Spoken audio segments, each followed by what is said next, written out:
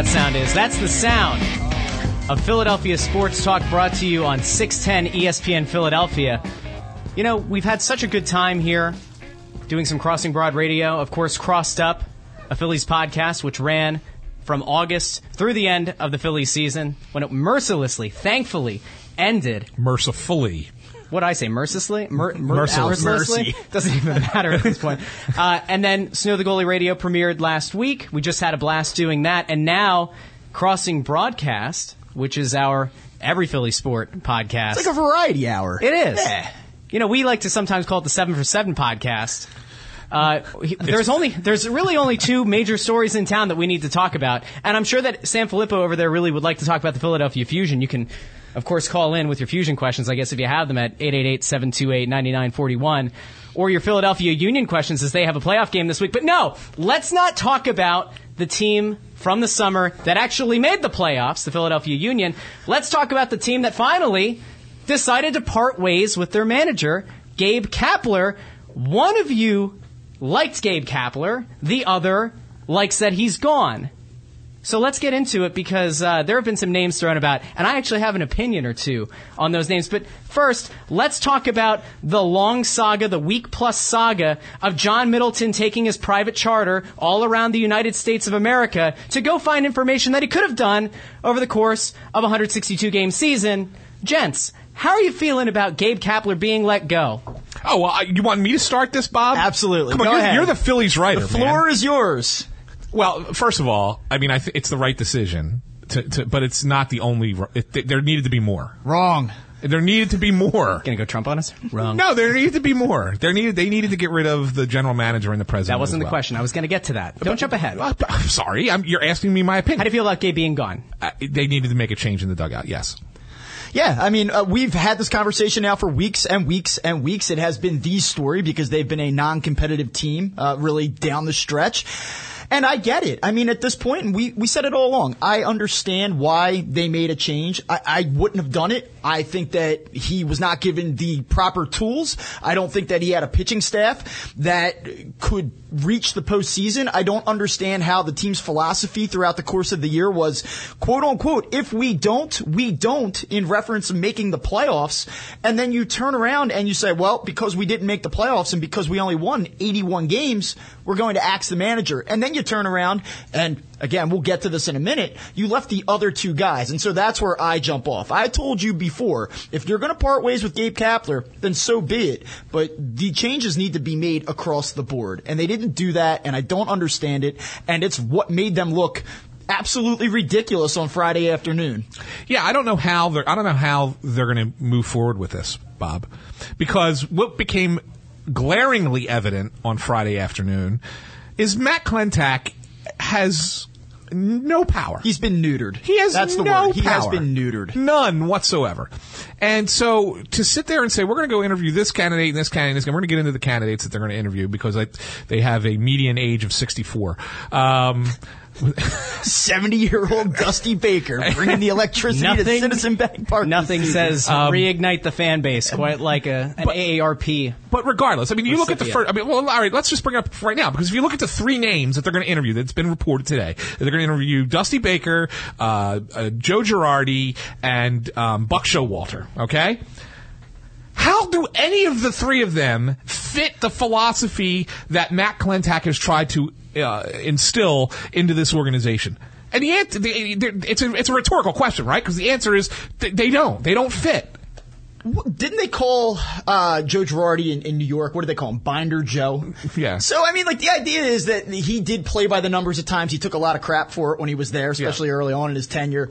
I don't know. I think that what we saw the other day was that there are conflicting philosophies now within the Phillies front office. You know, John Middleton can say, like, well, I was the one that funded the analytics department. And, you know, Matt he still has power. He still has a voice. And I'm sure he has some voice, but it just became very obvious that John Middleton is making the calls here. And it's going to not be a perfect fit here. Right. They're going to go old school, and they're going to try to blend it with what the organization has been attempting to do over the last 3 or 4 years since they've gone down this path. I don't understand it. And there's a lot of talk out there like, will they be able to go get their Joe Girardi? Can they go get a Buck Showalter? I think that they will be able to do it. You know, if the contract makes sense and that manager's given proper assurances about how they're going to spend and what they're going to acquire or what the game plan is here, I do think they'll be able to go out and get the guy. I just don't know how an organization can function effectively when it's so painfully obvious that the baseball people and the owner, I mean, it was clear as day. Matt Klentak didn't want to fire Gabe. I mean, he spoke glowingly of him, even at the press conference. Right. And it was just, I went out and I tried to justify it and I couldn't do it, so I fired him. You can't proceed like that. You asked, what you said. Oh well, Matt will have a little bit of say on something. You know what he's got say on? The $2 million reliever that John Middleton doesn't want to know about. I only make the important decisions. John Middleton said. That's the one that he gets paid for. That's right. As a CEO, I mean, what my takeaway was? He made it very clear that he is the CEO. He makes the big time decisions. And do you feel confident about that? So here's the thing with that, and I know he's getting killed. And I understand why people are killing him because it was so poorly executed. It was one of the worst pre-planned press conferences I've ever seen. Yes. They had days to prepare for this. That. No, I'll say I was down there. Yeah. And I didn't feel good about what I was listening to, right? Yeah. And I didn't know if it was just me. Was it just my opinion? And I'm looking around during this press conference, and I made eye contact with quite a few notable people down there, and they all sort of had the same facial expression. Yeah. It was all kind of just bewilderment. It was poorly planned, okay? But I will say this. I did the one thing that Middleton did do that kind of made me feel a little bit okay was he gave you the process. He kind of told you this is how this is going to work. And here's what we did. We sat down, we talked about it. They said to me, we were at an impasse, and so when we get to an impasse, it's my job to kind of resolve the impasse. Whether you agree or disagree with that is fine, but the fact is at least he kind of told you that this is how it works. So I at least have an understanding now that okay, this is how the Phillies operate.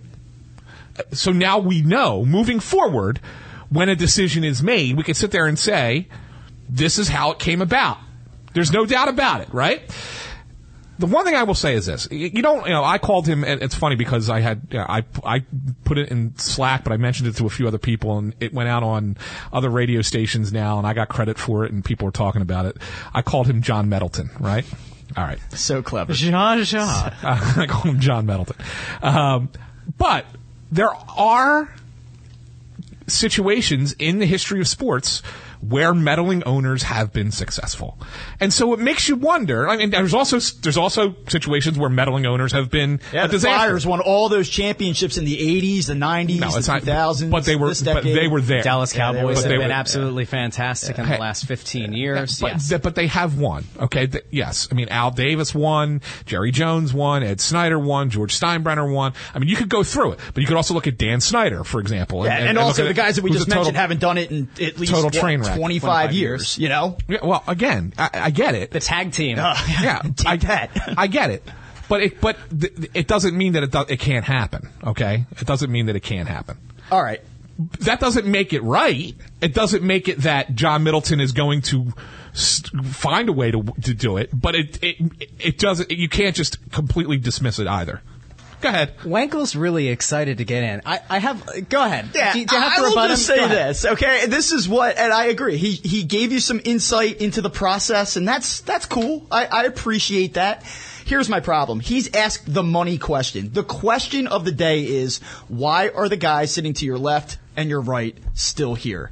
And he had days to think about how he was going to answer this question. Yep. And he's asked the question. And he looks down at his cell phone and he's scrolling through it. And I'm thinking that he's going to just come out with some bomb. Like, I knew you were going to ask that, or I knew you were going to ask that, and I have the perfect response. And then he looks the person who asked the question in the face and says, did you know that we had the fourth best ERA in baseball from the trade deadline onward? And then I said to myself, okay, this is the guy that is making the decisions for this team. Like, that was his response. I don't know what's more concerning, that he actually thought that, or that he had time to prepare and that was his answer. I'll tell you the one thing that disappointed me.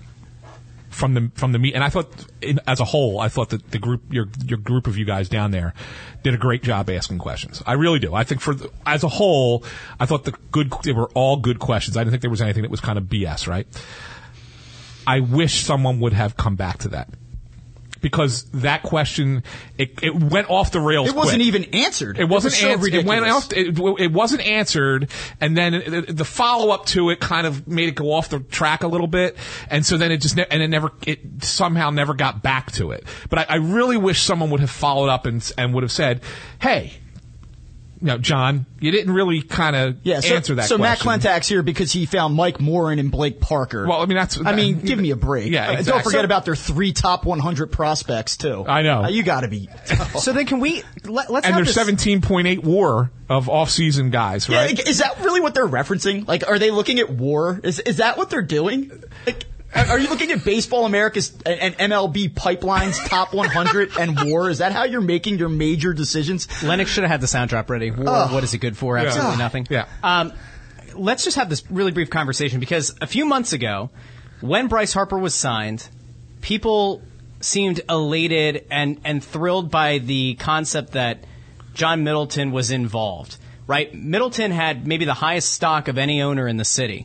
I mean, there were people, and it happened in our Slack as well, where we talked about it's great to have somebody who's passionate. It's great to have somebody who doesn't sound like a total moron when they're up on the stage, because that to me, I think, is one of the biggest problems. Is anytime there's an opportunity for an owner, at least in this city, to go out and put themselves in front of the cameras, in front of the microphones, I think a lot of times it would actually be better if they don't show their face at all, if they just kind of operate as like a shadow broker and have a minority owner or somebody else around the team that's better versed in public relations come out and speak as the figurehead of the team. Middleton was passionate, and so we were thrilled about it. But I think this press conference kind of showed that he, much like a Josh Harris or a Dave Scott, although I think Dave Scott actually, oddly enough, kind of comes off the best in recent memory of owners. These guys should not be in front of the media because for a great moment as Middleton had at the Bryce Harper press conference at the reveal, my God, did he come off terribly. The reveal. Yeah. He came off, he seemed beyond his horribly. depth. Now, I'll say this. I agree with you in the sense that I can't think in this amount of time somebody's star falling this much from when you go back to March. People love this guy. I mean, he was a hero to now. People are wondering, does he have any clue whatsoever what he's doing? And I think it's a fair question. Now, to be fair though, if they have a good offseason and they win baseball games in 2020, we're going to say, hey, you know what? Revisionist history. He was right. He did the right thing. It's not like the Phillies are buried here, but for a team that has developed a PR problem, I think in this season in particular, they did themselves no favors on Friday, and that's a concern. And we have to react to what's in front of us. I mean, maybe they get this thing right. Maybe he decided, I'm going to go out and I'm going to take the heat. I'm going to be front and center. I'll fall on the sword. I'm going to protect my baseball guys here, and I'm going to run the show and take the brunt of the blame. That's a problem, though, isn't it? Like, what does Andy McPhail get paid to do? Because Andy McPhail is the guy who supposedly has the track record, right? Develop a plan is what he said. He's supposed to be the guy who should have the PR training. He's the guy who's been in front of the cameras for decades. Shouldn't he be the one who's out? I get that Middleton has to be there because you let go of the coach. But shouldn't McPhail have been the leading voice in this press conference? Absolutely. Yes. You're not wrong with that. The one thing I will say is this. If anyone thinks that any owner of any professional sports team is not intimately involved with major decisions for their organization, they're fooling themselves. Okay, so just because John Middleton came out and declared it, announced himself the CEO, and this is what CEOs do, and this is how it's going to be, and this is what my job is, blah, blah, blah, blah, just because he made a big thing out of it, it is what it is. I mean, that's the way it is with every team in every sport. I will tell you that Jeff Lurie is involved in every major decision, whether it's, should we, bring back Nick Foles at $20 million? Should we hire Doug Peterson? Should we, whatever the job is? And I get it. If you're going to spend $330 million on a player, the owner is going to be involved in that. Yes. I understand that. Yeah. But when if the way that this progressed was that the baseball people, Matt Klentak specifically, was adamant that, hey, Gabe's the right guy. We're going in the right direction. Give this another year. And there were other voices in that front office that felt the same way. And then he comes in and says, no, I can't do it because, again, I'm looking at our market, the market realities. And that was the most damning thing for a guy that spoke 9 to 10 minutes. I think Matt Klentak, he didn't have to say a lot, but he said enough with that right there. That told you why Gabe Kapler was fired. Yeah, because people didn't like him. It told you why, because they know they would not have sold tickets if they come back with, we're going to trot out the same three, Gabe, Matt, and Andy MacPhail. They're going to be the same people in charge next year. The fans would have been like, see ya. Well, and this is what's going to be interesting, though, because, Middleton said it straight up. He says, I was the one, it was me and the Bucks, I think he said, that invested in the analytics department. This is here to stay. This is where we're going. So it'll be funny now to see how we talk about analytics moving forward. Was this really just all about Gabe Kapler and analytics, or was it about analytics? Because I think that people just lumped the two together and just associated Gabe with this. Well, and it's not going anywhere. They're not going to do anything differently through that organization. This is what they're doing. Yeah, no, you're not wrong. But the thing of it is that I think that no matter who the next manager is that comes in here, they're automatically going to be a little bit more. They're going to use the analytics. You have to, right? We agree on this, but they're not going to make every decision based off of what the analytics department told you in advance. They're not going to pitch to Freddie Freeman because he's 9 for 41 lifetime against Aaron Nola with second and third. They're going to put him on base. That's the difference. And I think that's what you're going to find the difference between. Yeah, they'll still use analytics. They're still going to shift. They're still going to pull the cards out of their pockets. They're still going to pitch probably going to still pitch up in the zone a bit, right? Maybe not as much as they did with Chris Young, but I guarantee you they're still going to try and throw fastballs top of the zone. How's Garrett Cole going to feel about that? All that stuff's going to still happen. It's just that I think that they will play it situationally. And I think that will be the difference between Gabe Kapler and whoever the new manager is. Do you have a preference, either of you, on that new manager? Well, let me just throw these numbers at the people. So the three names that we mentioned off the top were Joe Girardi, Buck Showalter, Dusty Baker. For their career, win-loss percentage, Joe Girardi's got a .554 win percentage career. Dusty Baker's got a .532 win percentage career. Buck Showalter, .506 for his career. Oh, and by the way, the last 2 years, not that I'm saying Baltimore was ever any kind of a juggernaut, 75 and 87 and 47 and 115 to end his career. Yeah, if I had a preference, I would go Girardi because I think he's the one that gets you probably the best balance of the analytics and the whatchamacallit and public perception matters, the eye test, which right? it very much seems to with this organization right now. It's Girardi's probably the person that's going to get the fan base most excited. I don't know what you can really assess of any of these guys, though. Like, Girardi was the Yankees manager in an era in which they were spending bonkers money. Were they spending stupid money? Yeah, they were spending stupid money. And even Dusty Baker, those last 2 years, his 2 seasons with the Nationals, he had 95 and 97 wins. He got knocked out in the first round each of those 2 years, and that's why he's not there. But, again, those Nationals teams were all in, spending a ton of money.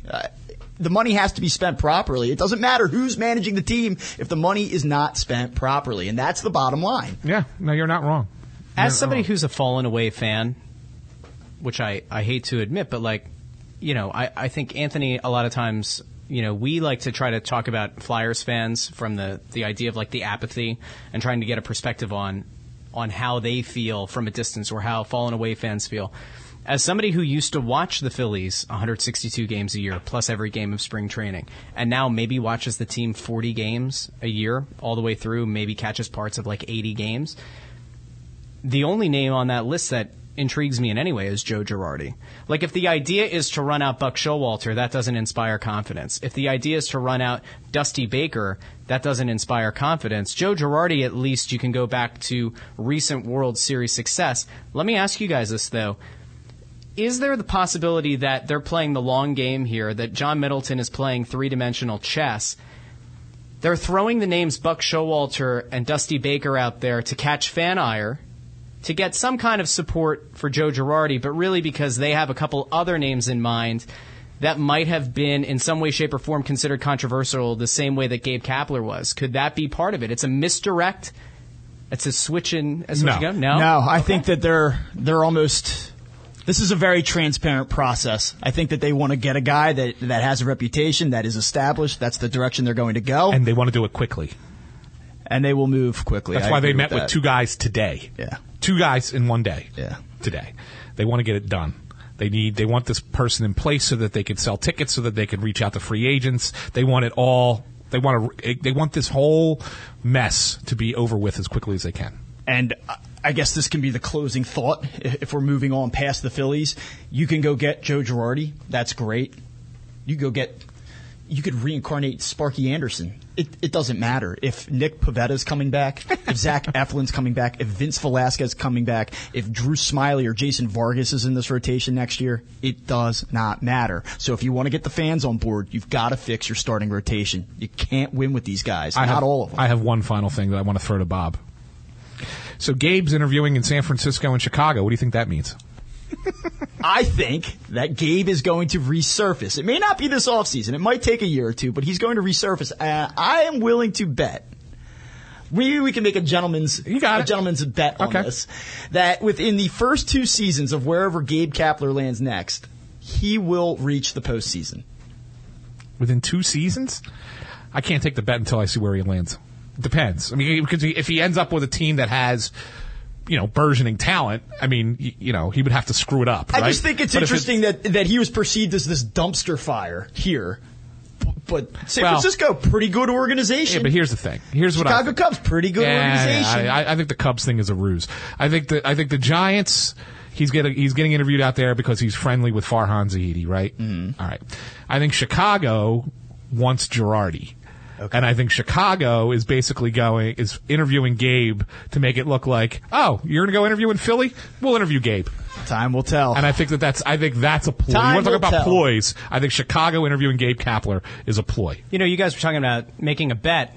Thanks to our friends and our new sponsor, FanDuel Sportsbook, they offer a $500 risk-free bet to new users. And while that risk-free bet is an amazing deal, it's just the beginning because, of course, if you've checked out the FanDuel Sportsbook app, they offer awesome promos, including bet insurance, where you happen to lose in a tight bet and get your money back. They run a promotion of the NFL, where if your team loses by 6 points or less, you can get back up to $50 on a bet. So who doesn't like having a little bit of insurance Johnny from on their around bet? the corner is not doing that for you. Yeah, there you go. Hey, he wants his VIG. Yeah. So the thing that I guess we would tell people is make sure that you head over to FanDuel.com/sportsbook and use our promo code CB, as in crossing broadcast. Again, that's promo code CB at FanDuel.com/sportsbook. If you're in New Jersey or PA, it's a great thing to do. Bob, I think you had something that people should maybe consider placing a bet on. Little Thursday night football action. Oh. Chiefs, struggling Kansas City Chiefs, and the Denver Broncos. It's Thursday night in Denver. Denver kind of resurrecting their season last 2 weeks. Back-to-back wins after an 0-4 start. Defense playing very well. Only 13 points allowed over the last 2 games combined. But I like the Chiefs on Thursday night to bounce back, and I have 2 reasons why. Number 1, Chiefs are 18-9 against the spread as a road favorite under Andy Reid, and I love this one. Ready for this? Little knowledge for you here. Road teams that are on a 2-game losing streak, favored by 4 points or less, are 7-0-1 against the spread in Thursday games.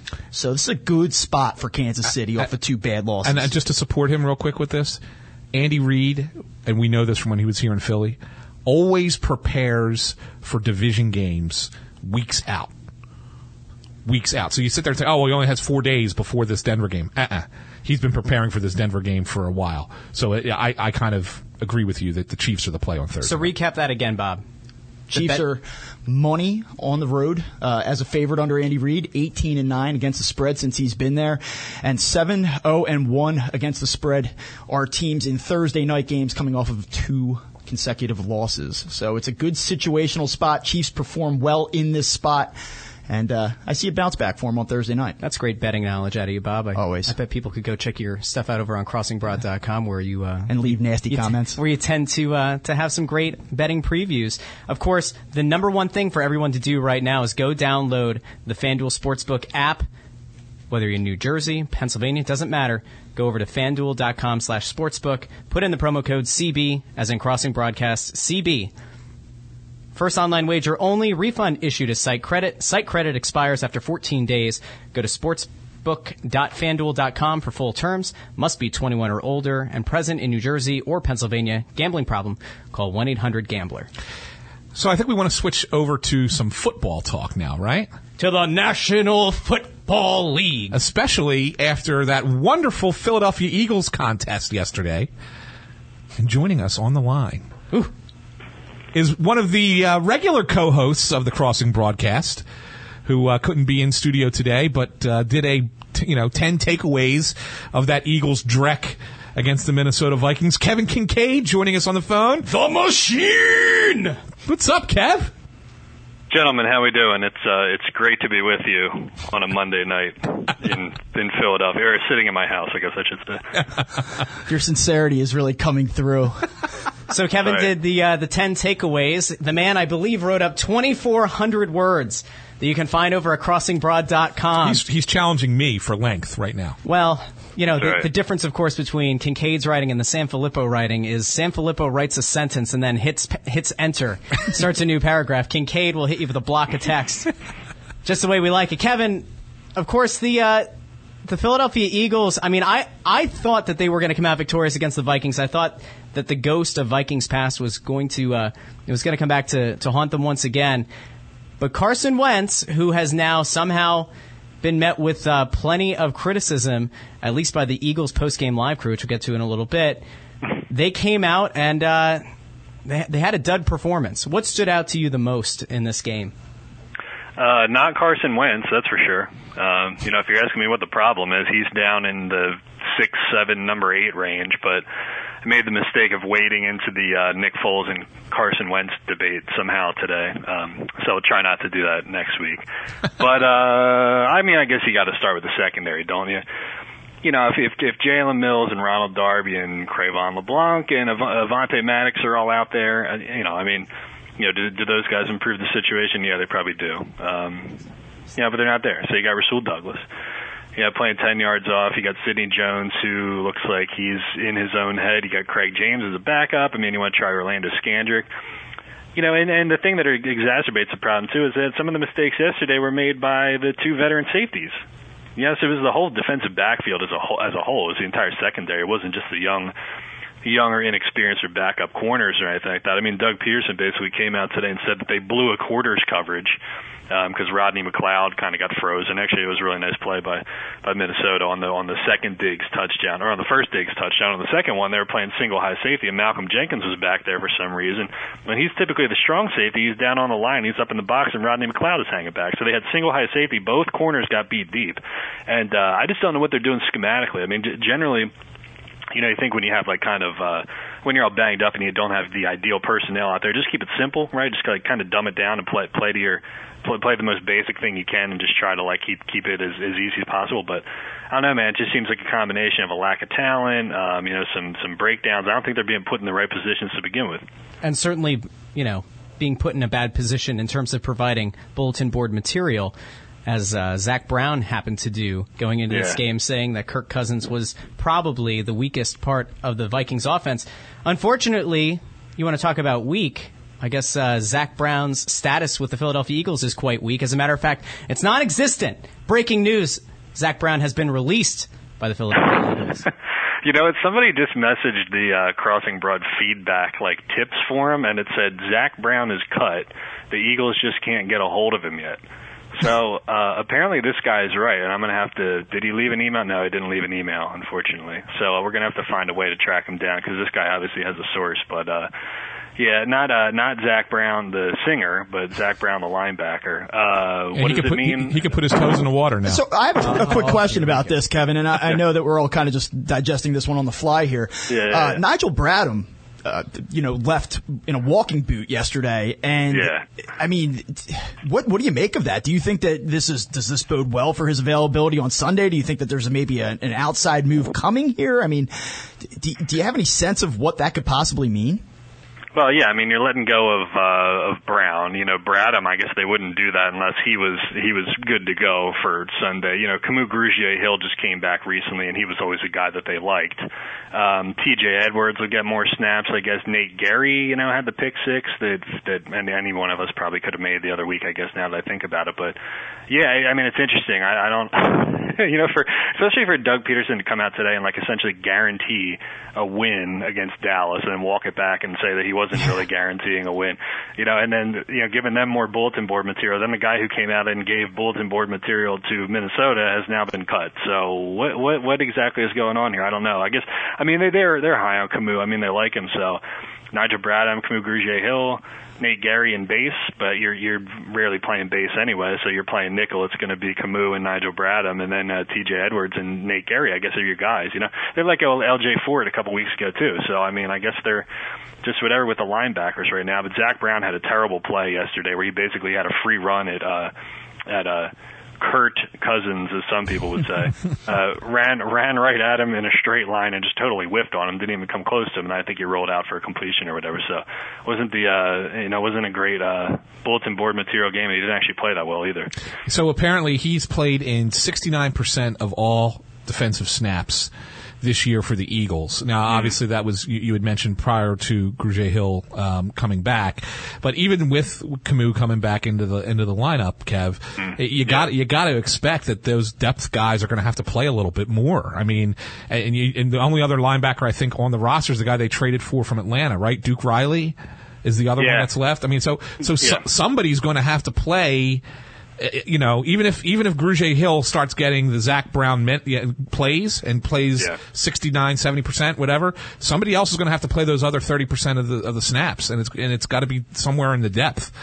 I guess they like Nate Gary more than we do. I don't know. I haven't really seen anything from Nate Gary over the last 2 years or whatever that makes me think that he could be a bona fide 4-3 base defense kind of guy. They don't play a lot of base, obviously. So if you're going to be sitting in nickel with your slot corner for most of the game anyway, I guess you could get away with Camus and Nigel in there, but otherwise, you go past it. What do you got? You got T.J. Edwards, Duke Riley. Deshaun Hall would probably be the next guy that you pull up and throw him back to linebacker again, and he was the guy who was the converted, defensive end that everybody was high on in preseason. So I don't know. Maybe something's coming. Jalen Mills might be back this weekend, so we'll see if there's a corresponding move here, but that's kind of it's interesting because in addition to Zach Brown saying what he said, he just hasn't been that great this year. So I don't think we can talk about an Eagles game the day after a loss like this and not talk about the quarterback, even if you have him. Well, here we go. Way down the list here. And no, I'm not baiting him. I'm not trying to have an anti-Carson Wentz position here. No, Russ is going to have it. That's all right. But, he completes 65% of his passes yesterday, 306 yards, 2 touchdowns, has the interception in garbage time. But they're not throwing the ball vertically at all. And I think that we're 3 or 4 weeks running now where their longest pass play is going to Miles Sanders. And I guess, is this a schematic issue? Is this a Carson Wentz issue? Is this the GM building an offense around a 32-year-old that can stretch the field, that has a history of soft tissue injuries? What is going on here with this offense right now? It's a combination of all that stuff. Number one, I don't think that the talent that they have at wide receiver and even running back is as good as everybody made it out to be. Zach Ertz yesterday played one of his worst games that I've seen him play in an Eagles uniform. He just didn't look like he was totally into the game mentally. He was kind of AWOL. Nelson Aguilar, he's a nice wide receiver 3 slot receiver. He's just not a big play guy. He's not a guy who's going to step up and make a play for you. Okay, Alshon Jeffrey had a good game. Yeah, but he had like 7 yards per catch, 8 yards per catch. He needs more downfield targets, and then we can have this discussion about Alshon Jeffrey when Foles throws in the ball versus when Wentz throws in the ball. Does Wentz just not like to throw the ball down the field to him because he's a jump ball, contested catch kind of guy? But when I look at his route tree, he's getting a bunch of bubble screens and things like that. So, again, even if Nick Foles is throwing Alshon Jeffrey the ball, he's not a top 25 receiver, because the Eagles have always predicated their offense on spreading the ball around. So it's a bunch of guys who are pretty good, but none of them who are like, there's no Tyreek Hill, there's no Michael Thomas here, there's no DeAndre Hopkins here. Yeah, Mac Hollins, I'd honestly rather have Greg Ward out there. That was one of the more concerning plays. I mean, it wasn't even a clear drop. He just showed no ability whatsoever to track the football on that play in the end zone. I mean, that should have been a touchdown.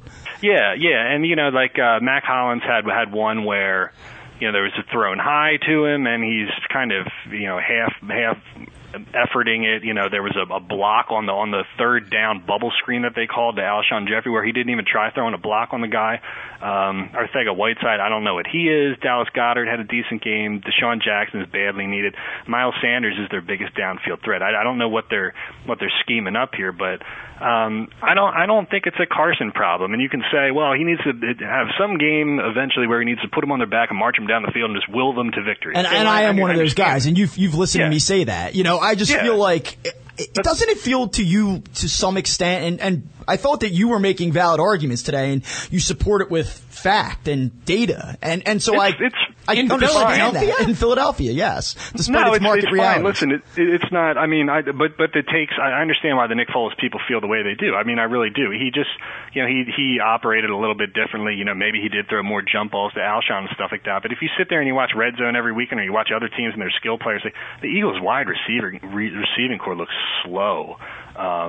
They don't make plays. Like, even if Carson's a little bit high here or there, if he's throwing just a little bit behind a guy or something like that, the Eagles receivers don't make plays that other receiving cores make. I sit there and I look, and the negatives that I wrote down for Carson, I think the worst thing about his game yesterday wasn't even a play. It was situationally, it was taking that delay of game on the 3rd and 4. When the game was still in play, when they were still down by 2 scores, Yeah, and there was a sack after that, right?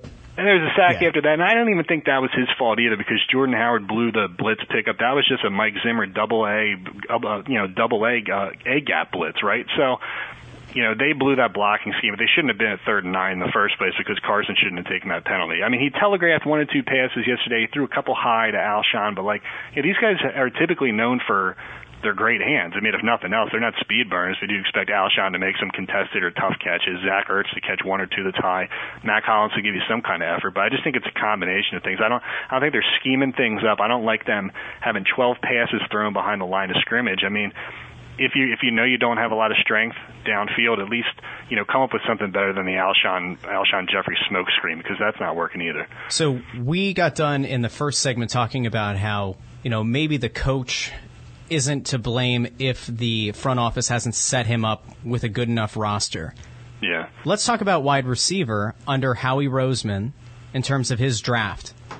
He's drafted 9 wide receivers in his front office position. You go back to 2010, 5th round, Riley Cooper. You can go back to 2012 when they took Marvin McNutt in the 6th round. Mm-hmm. You've got Jordan Matthews and Josh Huff in the 2nd and 3rd round of 2014. 2015, they took Nelson Aguilar, who's been a mixed bag. Mac Hollins and Shelton Gibson in 2017 in the 4th and 5th round, respectively. And then, of course, this year, J.J. Arcega-Whiteside in the 2nd round. Yeah. Maybe one somewhat decent wide receiver. Well, it's a passing league. It's a passing league, and they can't draft wide receivers or cornerbacks. So, that makes it really hard on themselves, and then they have to stretch the salary cap by, bringing in wide receivers via free agents, But, I mean, think about it.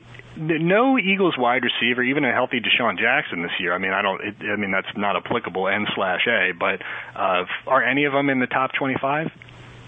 No. No. There's no Eagles receiver. Even coming into the year, like if you're looking at a fantasy football list or something like that, like nobody's taken an Eagles wide receiver or a skill player in like the first 3 or 4 rounds of their fantasy draft. You know what I mean? So it was always predicated on spreading the ball around and getting a lot of different people involved, and that was the strength of it, because you always knew that you were going to have somebody on a fourth corner or a third corner or something like that, and you'd have a mismatch, something that you would like across the field. So for people to say, well, Alshon's better, when Nick Foles is throwing him the ball, but so what? Even Nick Foles throwing him the ball, I don't think Alshon Jeffrey's a top 25 receiver, So when people say, well, Carson, throws to this guy, and he throws to this guy, and he throws to this guy, I mean, it's kind of the point. Like, that's what they are and what they want it to be, and by virtue of that, they just don't have a top playmaking kind of guy. I mean, who are it's kind of like one of the plays that, right? It's like who's taking the last shot? Who's taking the last shot in a basketball game? Like, if you're the Eagles, who are you dialing up a play for? Who's going to catch it? One of the plays that really stuck out to me yesterday was the non-call and the pass interference going down the field to Nelson Aguilar, and I almost feel like his reputation is preceding himself at this point. It's like he doesn't make that play. He doesn't have the ability to win in that one-on-one situation. Every now and then he'll get behind a secondary and he'll reel one in, but when he has to go up and make a play one-on-one down the field 20, 30 yards, I mean, he got destroyed off that route, and I'm not even so sure that it was pass interference, to be perfectly honest with you. I mean, I just think he just got physically dominated at the end of that route. Yeah, I mean, and Charles Davis was doing color, and he pointed that out, that he thought there was kind of hand fighting there going on for most of the time, which is why they let that go. Maybe there's a little bit of extension at the end of it, but, again, like, people got to remember, Nelson Aguilar is a slot receiver. I mean, like, he's not supposed to be running, like, sideline routes, like, deep down the field, and he had to do a lot of it last year because, again, they lost Mike Williams in game number 2, right? So this is the second straight year where the deep threat has not been there through the early part of the year. Deshaun's out, Mike Williams was out last year, so, Aguilar's thrust into a role that he's really not that good at, and they only went into the season with one deep guy, one vertical stretching kind of guy on the roster. So, again, I think you just got to lean on your bread and butter then if you don't have that. Throw your seam to Zach Ertz, throw your mesh to Dallas Goedert. If you're going to run that tunnel screen, that smoke screen, run it to Aguilar because he's a faster yards after catch kind of guy. I don't know why they run it to Jeffrey when he's literally the slowest guy you have on the field. All right, that is Kevin Kincaid. You can read all of his stuff. He writes all day. I think 6,000 words he had today across the broadcast. 6,000 words. I hope people aren't sick of my voice by now, sick of my style. I need to get one of you guys to kind of break it up in there. If they were sick of the written voice, now they got the actual voice. The voice of the Philadelphia blue-collar 7-for-7 fan. That's Kevin Kincaid. That's right, yeah. I was listening to your Phillies discussion. I just hope that they get the Phillies bring in a blue-collar lunch pail for sure. That's what they need. That's my hope. I would ask your thoughts on the Philadelphia Union's chances this weekend in their playoff game, but if you do, let me know so I can go to the bathroom. Oh, stop. I got Ryan Lennox, our producer, laughing in the background. I'm sure you'll be breaking that down over on It's Always Soccer in Philadelphia podcast, part of the Crossing Broad Podcast Network. I'll be going to the bathroom while I wait for something to actually happen in a baseball game. How about that? Wow! Shots fired! This is terrible. All right, cut him off. Get him All right, Kevin, thanks for joining us. You can find him over on Twitter Kevin. at Kevin_Kincaid. That's KINKEAD.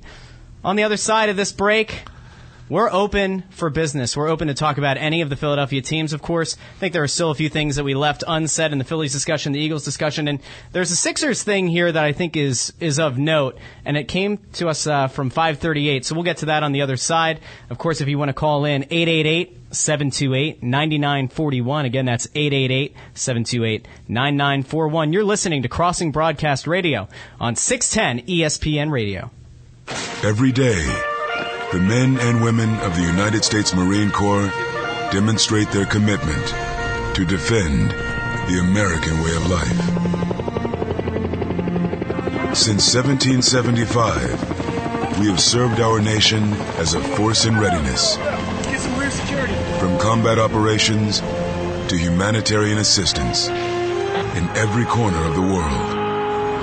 No matter where the mission takes us today, or wherever our country needs us tomorrow, we always remember the land we call home. As Marines, we take a stand for each other, for our nation, for us all, the few, the proud, the Marines.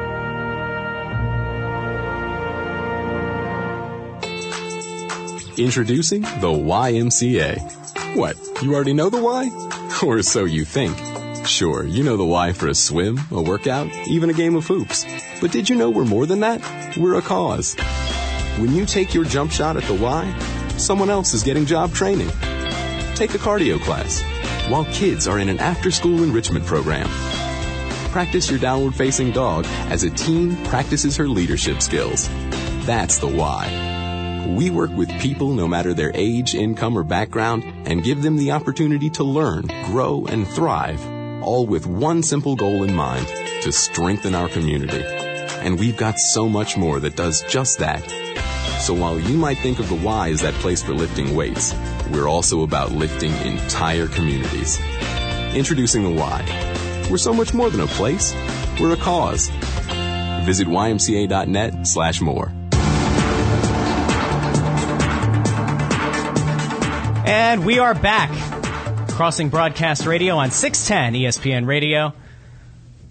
The Eagles are just a few days away now from going up against their arch nemesis, the Dallas Cowboys.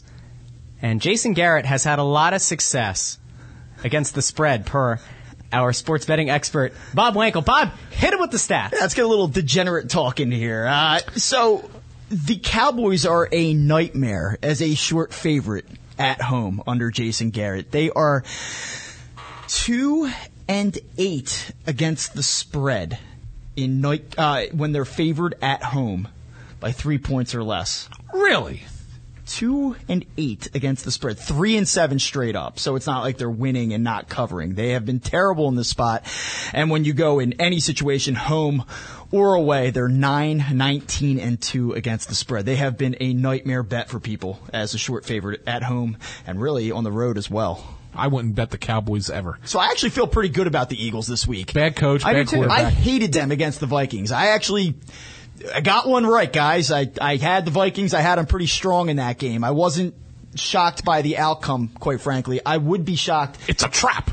I would be shocked if they go down to Dallas on Sunday night. That's what he had as the title for his video, right? Yeah. Come on, don't you pay attention, Russ, to the site? Of course I do. I always do. Everyone gets caught up with this, Kirk Cousins stinks. Well, guess what? I mean, he owns the Eagles, and when you can give him time, and he has all day, he can carve you up. Yep. And that's exactly what you saw yesterday. I wasn't surprised by that. But I will be surprised if the Eagles don't go down and play well, and frankly, if they don't win on Sunday night. I believe it's over the last 7 years or so, the Eagles and Cowboys typically tend to alternate wins. And it usually works its way out that the Eagles play better in Dallas and the Cowboys play better in Philadelphia for whatever reason. We talked about this, I think you had brought this up with Kevin, but this feels like a game that Carson Wentz kind of has to go out and win for you, right? It's on national TV. It's a Sunday night game. It's going to be a marquee matchup. It's one of the biggest matchups on the entire Sunday night football slate. You can argue one of the biggest matchups of any national game in the NFL this season. It will be hyped in Philly, in Dallas, all across the league. I mean, this has to be the game where Carson Wentz goes out and plays like the transcendent kind of quarterback that fans believed that he was in his MVP or you know what would have been his MVP season a couple seasons ago. This feels like he has to go out and put the team on his shoulders, right? Truthfully, I feel like what we do when we talk about quarterbacks, whether it be in this city or on a more national perspective or a more national level, is that you have to be one extreme or the other, right? It's either this guy stinks or he's great. And I feel like people get carried away with Carson Wentz. But that being said, especially here, it's like this ultra defense of him, very aggressive defense of Carson Wentz.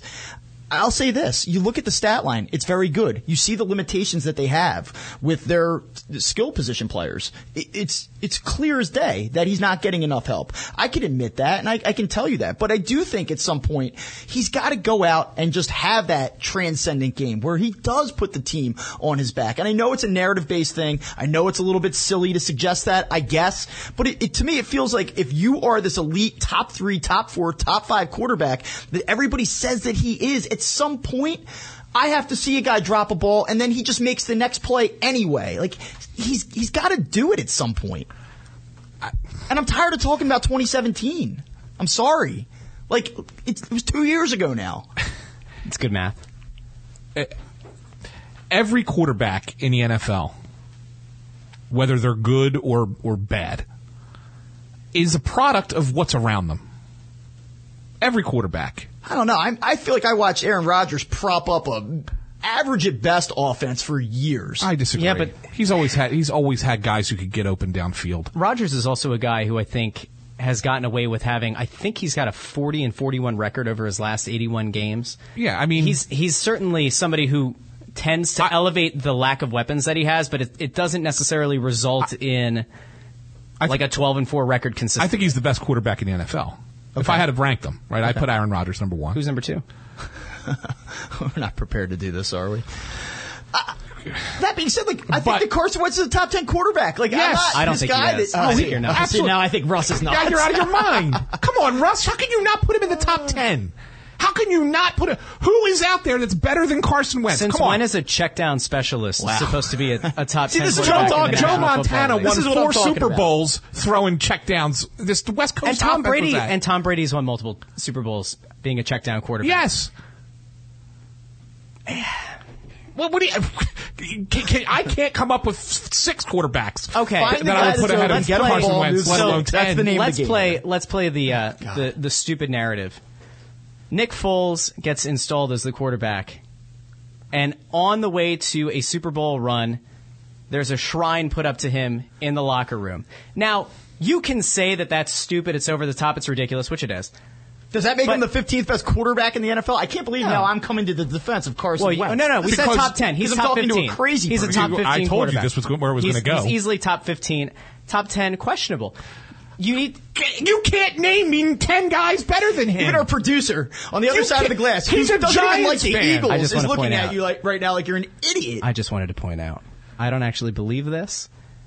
I wanted to just get Sanfilippo riled up, and I did. I was successful. Stop it.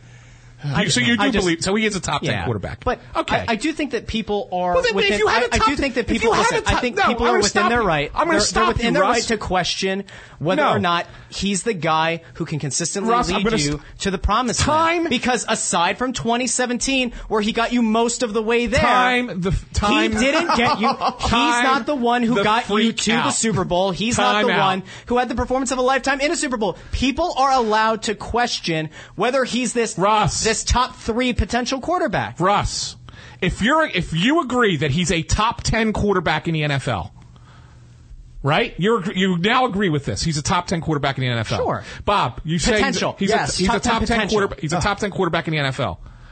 What more could you ask for? You have one of the 10 best quarterbacks in the game. He's in the top third of the league. What more could you ask for that? Now, if you put better players around him, can he get better? Yes. But based on what they have, he's still top 10. Remember, through, I think it was 2 games. And Nick Foles is not top 10. I didn't say Nick Foles is top 10. So don't put words in my mouth. So where's the argument here? Why is everybody on top of Carson Wentz all the time? Whoa. It doesn't make any sense. You sounded like you were getting a little bit upset over that. It's stupid. Here's this is, I guess, the counter. I think it was through 2 games. Next Gen Stats had tracked that he was attempting the most tight window throws in the NFL. This is the only question that I have. And I think this one is fair. Does Carson Wentz always display the best decision-making in the throws that he makes?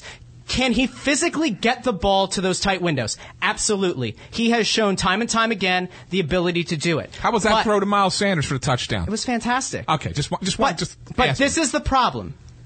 We're saying he doesn't have the weapons. He doesn't have the requisite weapons to be able to bring in those balls and to get into the end zone, correct? Maybe, and this is part of a flaw of the GM and the front office and the roster that they've compiled around him, maybe those guys aren't capable of making those plays. Maybe Carson has to fundamentally change the way that he plays the position to put those guys into more advantageous situations for them because they clearly are not able to haul in these tight window throws. Well, and I'm not saying it's his fault, because it's not. But if they can't bring it in, then he's got to get those guys into space. He's got to change the way that he plays the position. How is that on the quarterback? That's on the coach. And I told you I'd say it's on the front office for not putting the weapons around. I agree. But I will get to what I was going to say. The argument we were having off air prior to this all happening. Here's the unpopular opinion. Your coach and your general manager of the Philadelphia Eagles are not nearly as good as you think they are. And everybody loves them because they brought a Super Bowl championship here 2 years ago, and that's great. But is it possible that maybe as a coach and as a general manager, they caught lightning in a bottle that Absolutely. year? All right, hi. I'm going to chime in on this one. Here's what I'll say about Doug Peterson, though. And I think that this is a little bit harsh. Now, if you want to evaluate the GM the way that you are, I'm on board with that because I think that he's overlooked defensive end here. I think that he's drafted poorly there. Yeah. I think that the secondary is obviously a mess. Kevin said it earlier. We're talking about an NFL that is built on speed. Your secondary has been bad. Your your receivers have been bad. So, okay, that's cool. On board with that. But Doug Peterson took a team with its back up against the wall, injury after devastating injury 2 seasons ago, and won a Super Bowl. Last season, quarterback goes down again. They have every right to fold. Hey, we won last season. No big deal. We'll get him in 2020, right? We'll get him in 2020. Or we'll get them in 2019. And here we are. They recover, and they make the postseason with everybody hurt again. I just don't know how you can say that he isn't a good coach after these last 2 seasons. I think that last year was almost just as impressive as 2017. I'm just going to point out, and this is the one that I do actually believe, Charlie Manuel was a guy that people really got behind and believed in and thought, got the troops together and motivated them, right? But I think you could still make a statistical argument that Charlie Manuel was a guy that the Phillies won in spite of, not necessarily because of. We'll have to talk about it another time. Next week. Russ, we have a very special guest joining us here on Crossing Broadcast right now. Was going to join us on Snow the Goalie part of the show earlier, but the flight went out to Calgary. They just landed in Calgary. James Van Riemsdyk from the Philadelphia Flyers joining us here on the program. JVR, thanks for taking the time. Appreciate you hopping on the phone with us as soon as you get off the plane. Yeah, no worries. Thanks for having me. Yeah, no problem. Hey, listen, I wanted to ask you first off, you guys have gotten off to a really good start as a team, 2-0-1, after what appeared to be like a less than inspiring training camp, from the outside anyway. Was there a different feeling in the locker room that there was a chance for this thing to start off on a real positive note, though? Did you guys kind of have a feeling, even though you weren't playing the greatest preseason games, that once the games mattered, that this team was going to be going in the right direction? Yeah, you know what, again, it's always interesting in the preseason. I think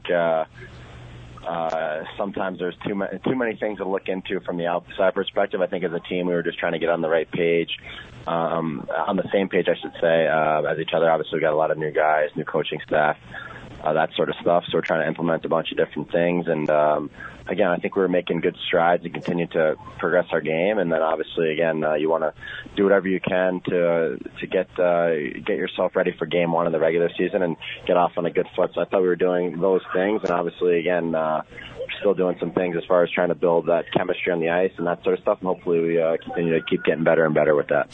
When we had AV on the show before camp began, he said he didn't want to know anything about last season. Everyone had a clean slate.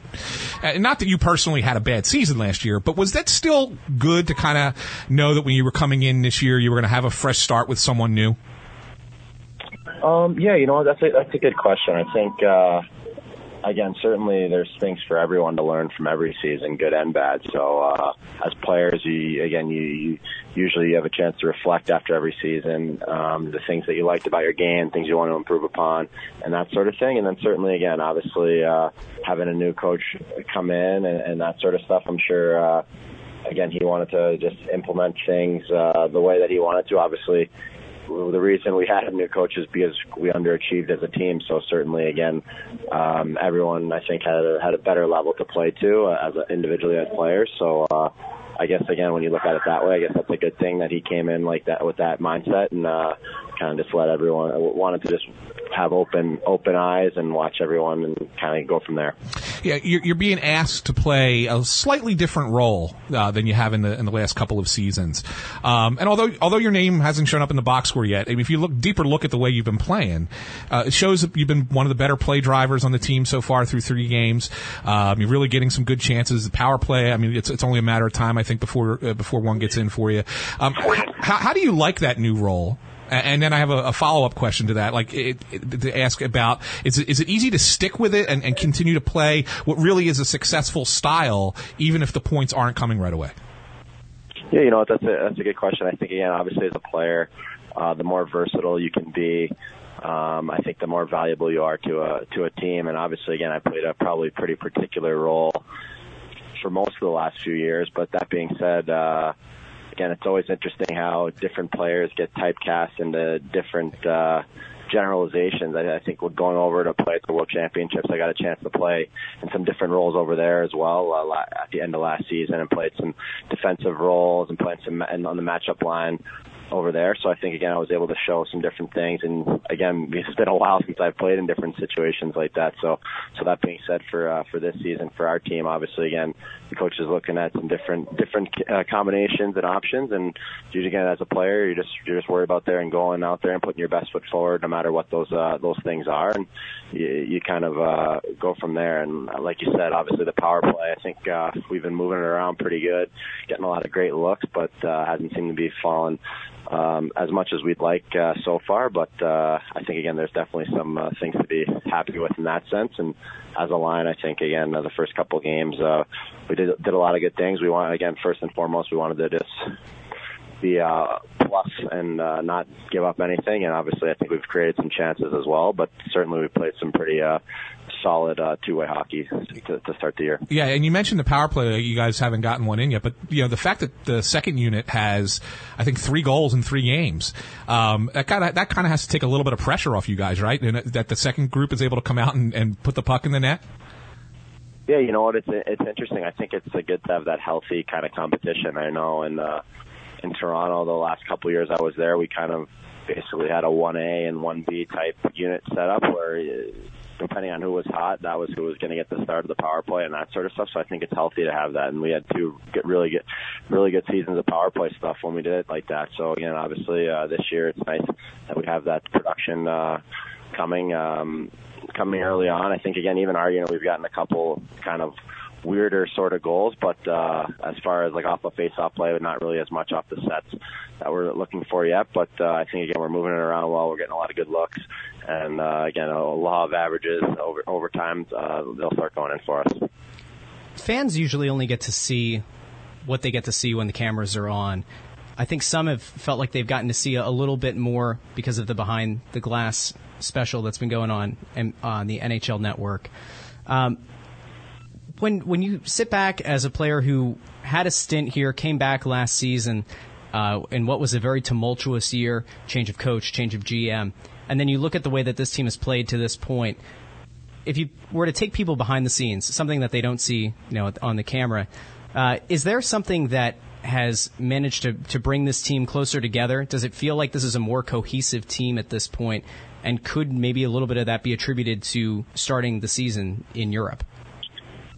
Yeah, that's a good question. I think just looking back to last season, I think a lot of us kind of, again, we didn't meet expectations. Obviously didn't make the playoffs, and that was our goal as a team to do that and kind of go from there. So you get kind of that bad taste in your mouth like going into the summer, and I think you're on your toes even that much more coming into a season. And obviously, again, we have some new faces, new coaching staff, and getting that chance to go over to Europe, obviously away from our regular routine, kind of like that long road trip.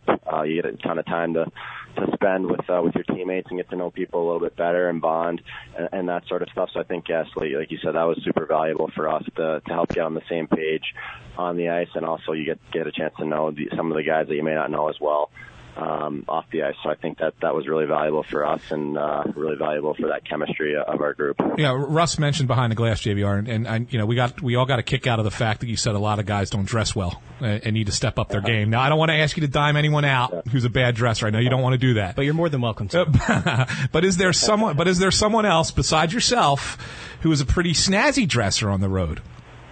Yeah, you know what? I'll Nolan Patrick, I think, usually is my answer for that. He's got some great suits, some good style overall, so I'll give him the cake on that. That's good. Does anyone take it too far?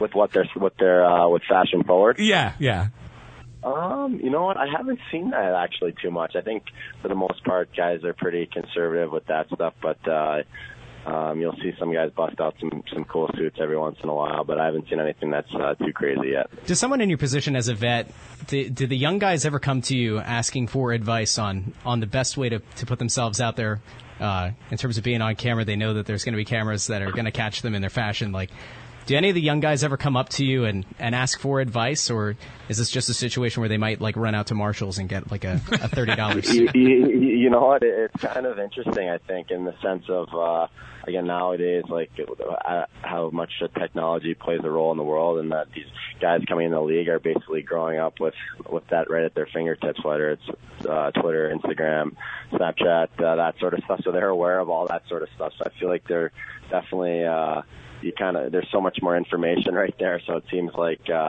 again they have a decent grasp on things